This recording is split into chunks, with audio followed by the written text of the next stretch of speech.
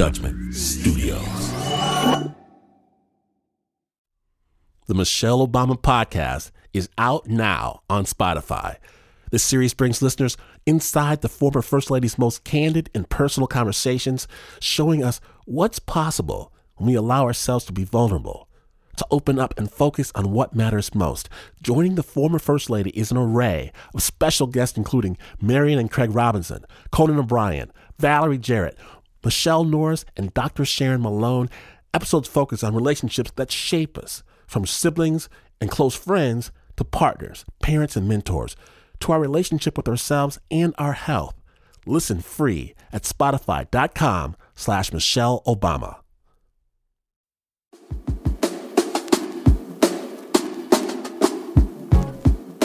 Growing up, I received a lot of unorthodox advice.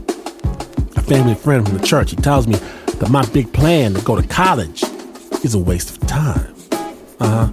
That what with the end times upon us and everything, right? That what I should do instead is to join him going door to door selling knives. Really though? I get to thinking, I don't know, because maybe that works okay for him. But for me, a young black man knocking on people's doors in Grand Rapids, Michigan, holding a set of steak knives, I'm going to have to pass. From the local deacon, he tells me that my soul is in danger of corruption from wanton women. Wanton women? Well, if you see any wanton women, please let me know where they hang out. I'll see if I can resist their powers. He says I'm not taking the divine threat seriously. Mrs. Henry warns that the only books I ever need to read are all written by our Pastor General Herbert W. Armstrong, that I should toss all other reading material into the trash. But just the thought of my dog-eared copy of The Hobbit sitting in the dumpster, it brings real tears to my eyes.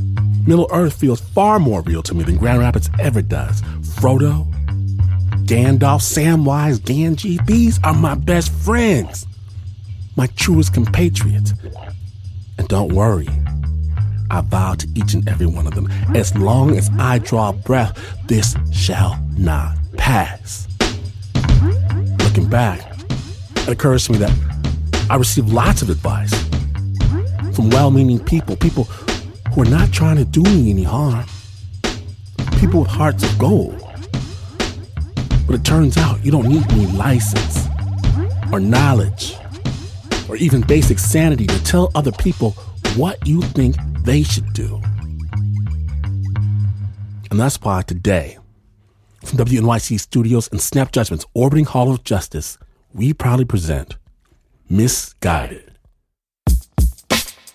Amazing stories from real people who might need a second opinion. My name is Ben Washington. I get all my advice from Dr. Phil, because you're listening to Snap Judgment. Snap.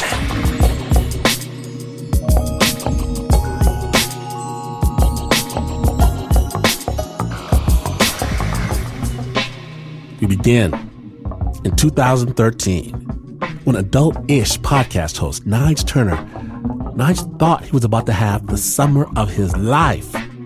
But Nige's dad, of course, had different plans. Take it away, Nige. So August is my favorite month.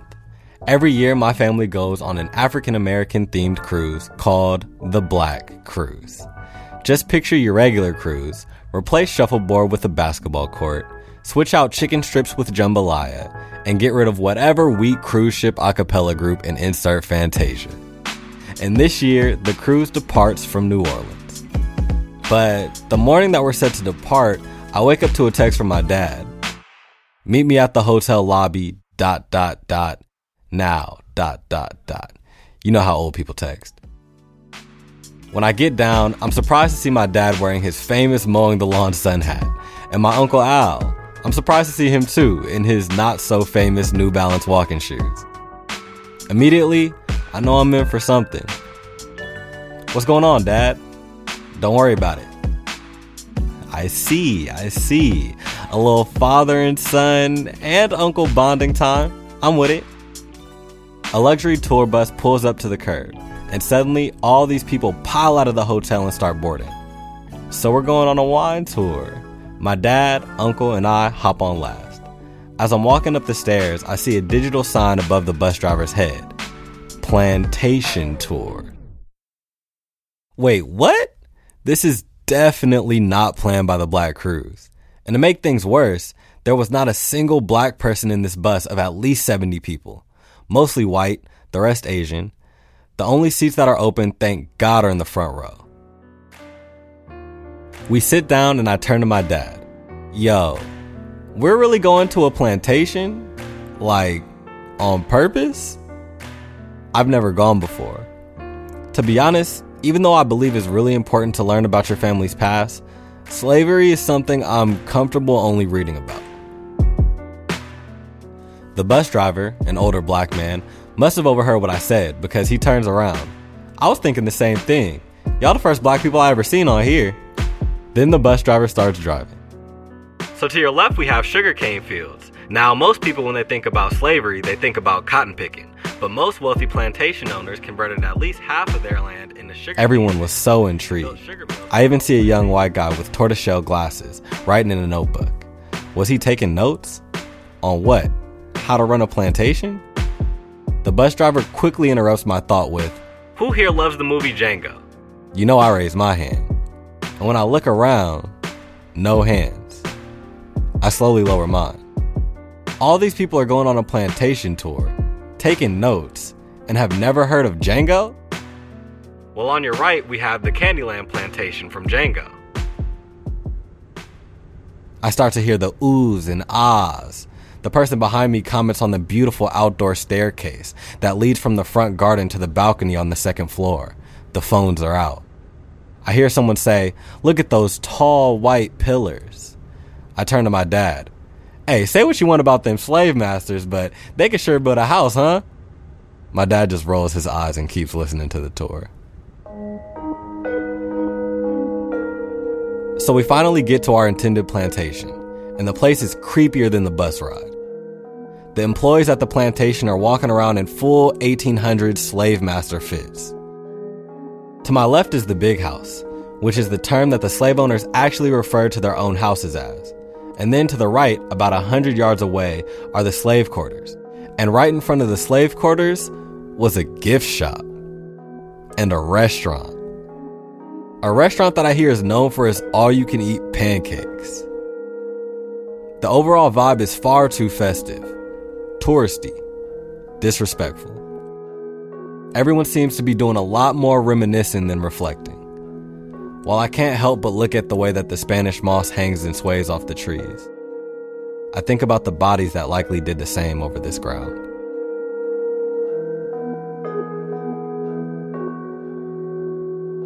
It also reminded me of my dining room back home, where we have in picture frames the actual slave bill of sale papers from my dad's side of the family. It's hanging right next to a picture of our family today. Apparently, my dad's ancestors kicked it at the same plantation that Nat Turner was at. That's why my last name is Turner. So looking at the Spanish moss hits me in all sorts of ways, because being here on this plantation, I can almost imagine slavery happening to me. It's hard to put into words, but Nigel. My dad breaks me out of my trance. I run and catch up to the start of the plantation tour, which is right by a mint julep drink stand. I'm surprised to see a young black woman working at the station, cause she's like the only black employee here. The idea of getting a celebratory drink for this occasion was stupid, but at this point, seeing another black person feels like home, so I walk over. My dad too. I guess we'll have a mint julep. She looks at me. Bourbon or rum? I look at my dad to call the shots on this one, but he just shrugs. Even though I'm not allowed to make 21 and up decisions, I confidently reply, let's go with the bourbon. While she's making the drink, through some type of black telepathy, I try my hardest to communicate how strange this place is to the employee. But message was not received. As I'm walking away, I quickly double back and say, this is weird, right? And before I can even finish my sentence, she goes, weird as hell.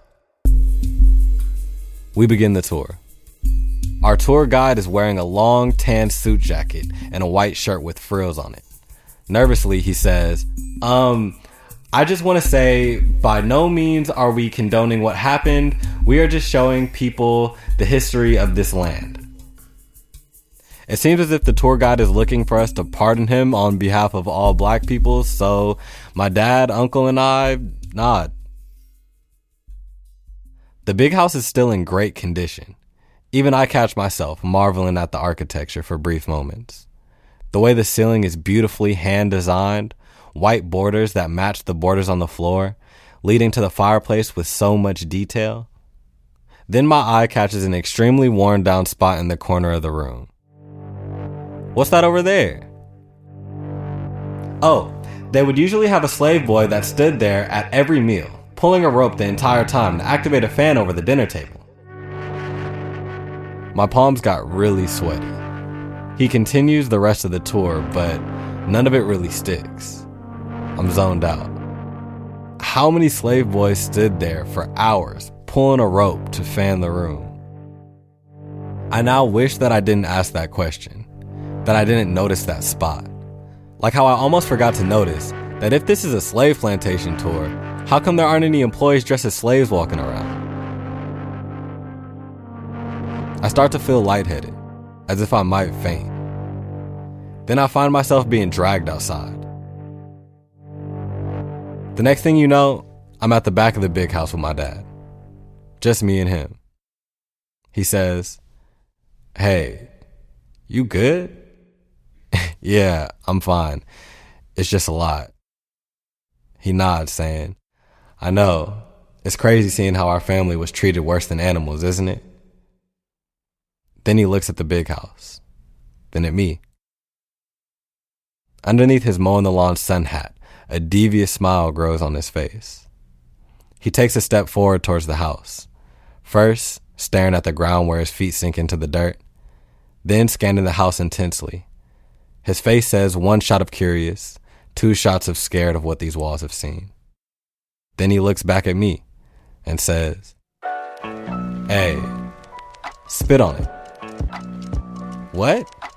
Out of all the things that he could have said in that moment, that was the furthest from my mind. Spit? Yes, the house. Spit on it. I don't know. And I swing my head to look if anybody's around. No one. Then he starts doing the puts his back into it, hawks up a huge loogie, and honestly, that was the most disgusting thing I've seen my dad do. But as soon as he did it, it felt like the air got easier to breathe. My dad's laughing like a mischievous kid and says, "Now it's your turn, for all the people who didn't get a chance to spit on it before." So I get the biggest loogie that my throat can muster, put my back into it, and spit on the house. Suddenly, my body feels lighter, and I can't stop laughing. I know spitting on the house is not that big of a deal, but it felt like a secret I had from the plantation. My rebellious little Nat Turner moment. Alright, Naj, let's go. This is the last place I'm trying to get left at. My dad and I get on the bus, greet our bus driver, and look out the window the whole way back. My dad leans over and says, "You can't let that happen, Naj." I'm confused. Let what happen? And as soon as the words left my mouth, I knew what all this was for.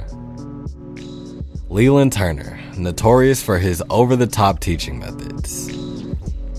You know what I always say when it comes to you and your brother, right? I'm raising lions. You can't let anyone make you feel smaller than you are. You'll feel this more when you get older, and I know you feel like I'm a little extreme, but when situations arise later in life, I want you to be able to see it for what it is. Don't let any surroundings shrink you. Always spit on the house. Always.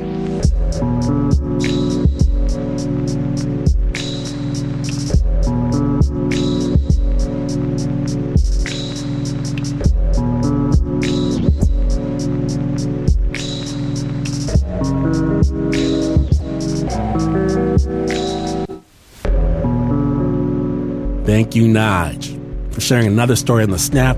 Please let a brother know where that plantation tour is so I can take my own kids one day. That piece is brought to you by Adult-ish, a culture, advice, and storytelling podcast about adulting. It's co-hosted by Nige and produced entirely by the young folk at YR Media and Snap Judgment alumni Davey Kim. So stop what you're doing. Subscribe to their show, adultishpodcast.com. The original score for that story was by DJ Clay Xavier and Stanley Ipkiss.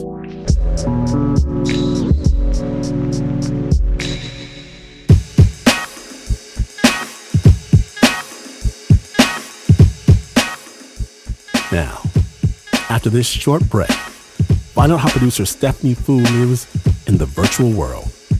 When the Misguided episode continues, stay tuned.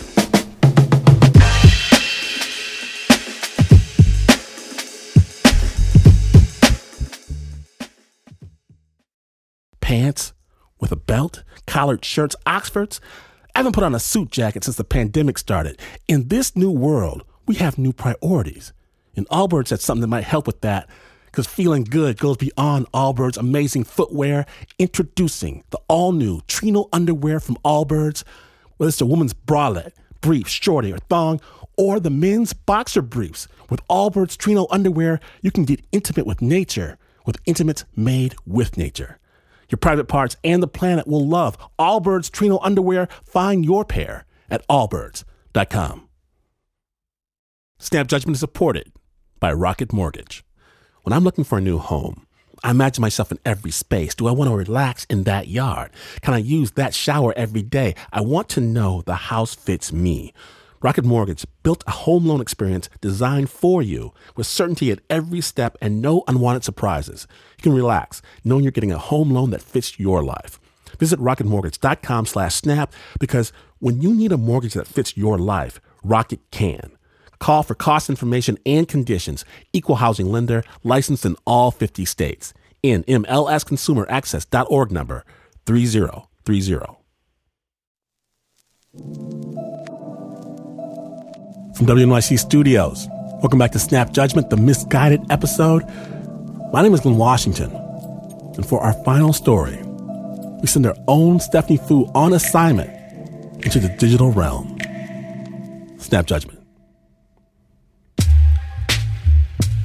My dad and I didn't have much in common when I was growing up, but we did share one hobby: computer games.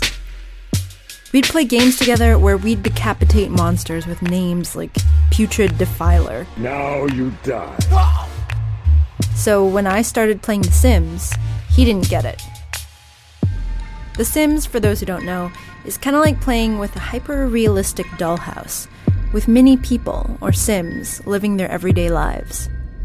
I already have to wash dishes and pay bills in real life, my dad would say. I don't need to do it on a computer game. And he'd go back to looting villages. But that's just why I liked it. I liked controlling these little people, making them do grown-up things, getting jobs, making money. Okay, let's be honest, I was 12. Mostly I just like to make them woohoo, which is what it's called when two Sims have intimate relations. I also liked doing things like buying leopard print sofas and starving my children to death. Which sounds heartless, but I'm gonna blame my behavior on the game. Sims were almost impossible to feel personal affection for.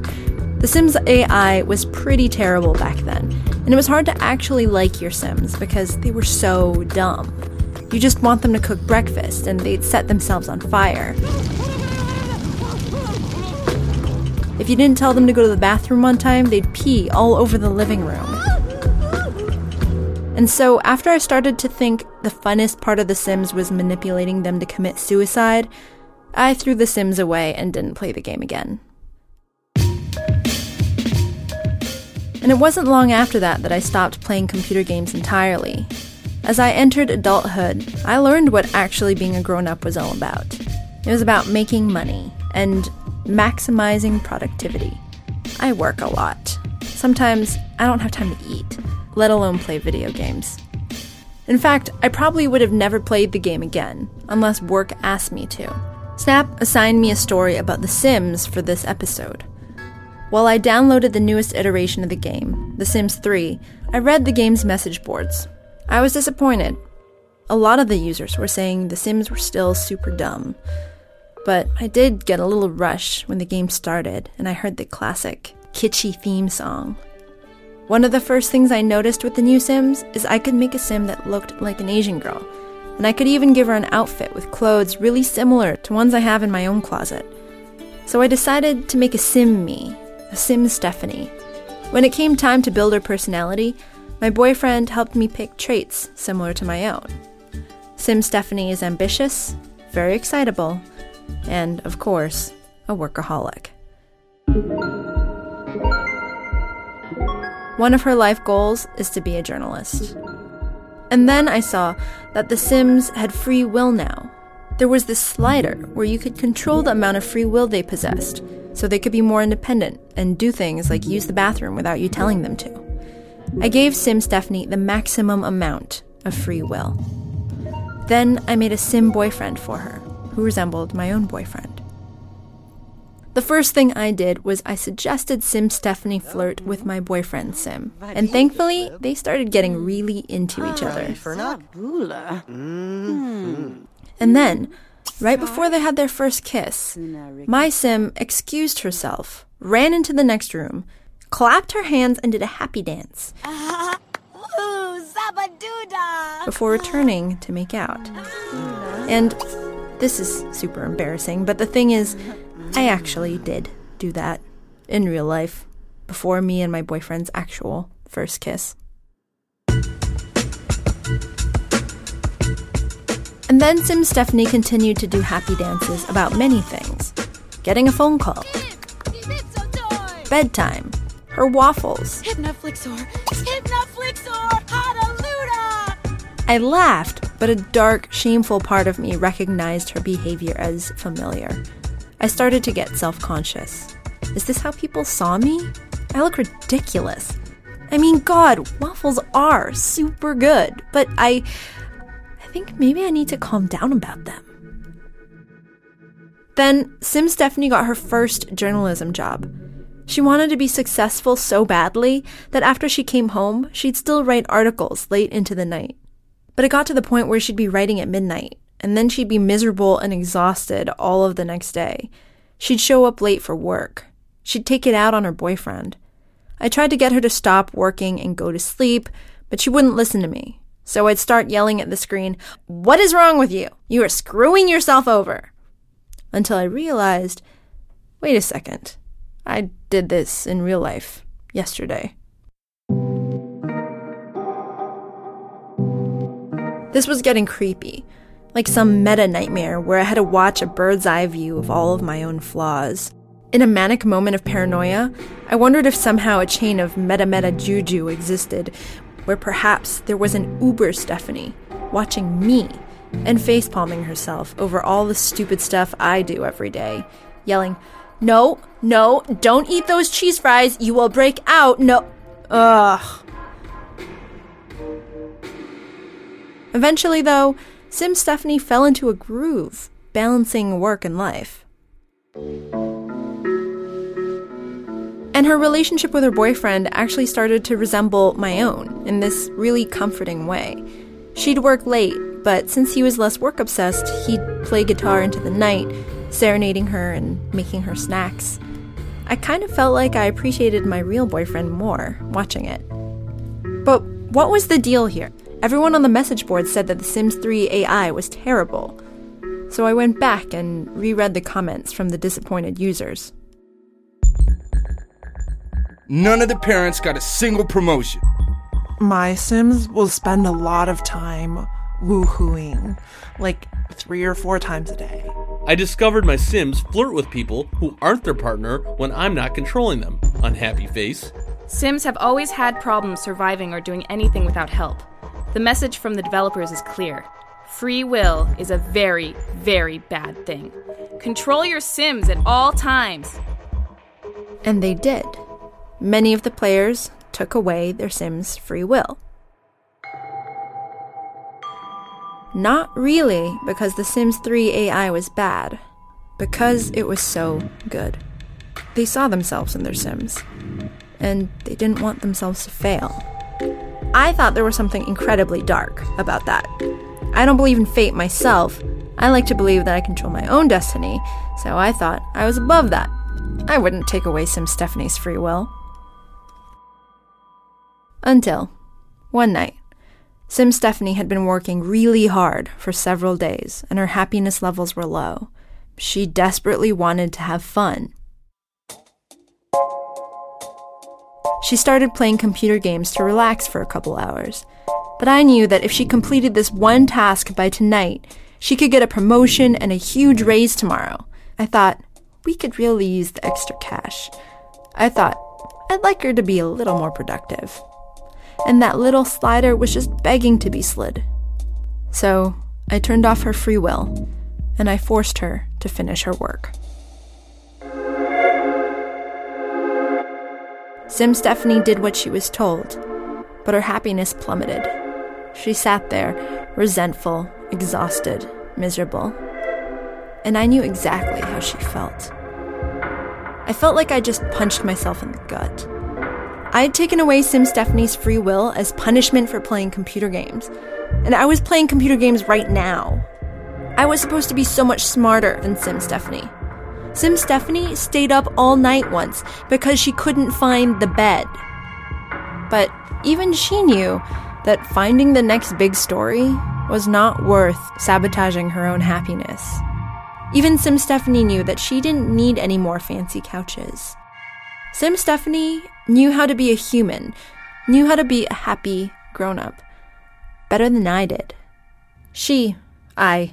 We know now that happiness, it comes first. And sometimes it's okay to just relax. Maybe even play a computer game.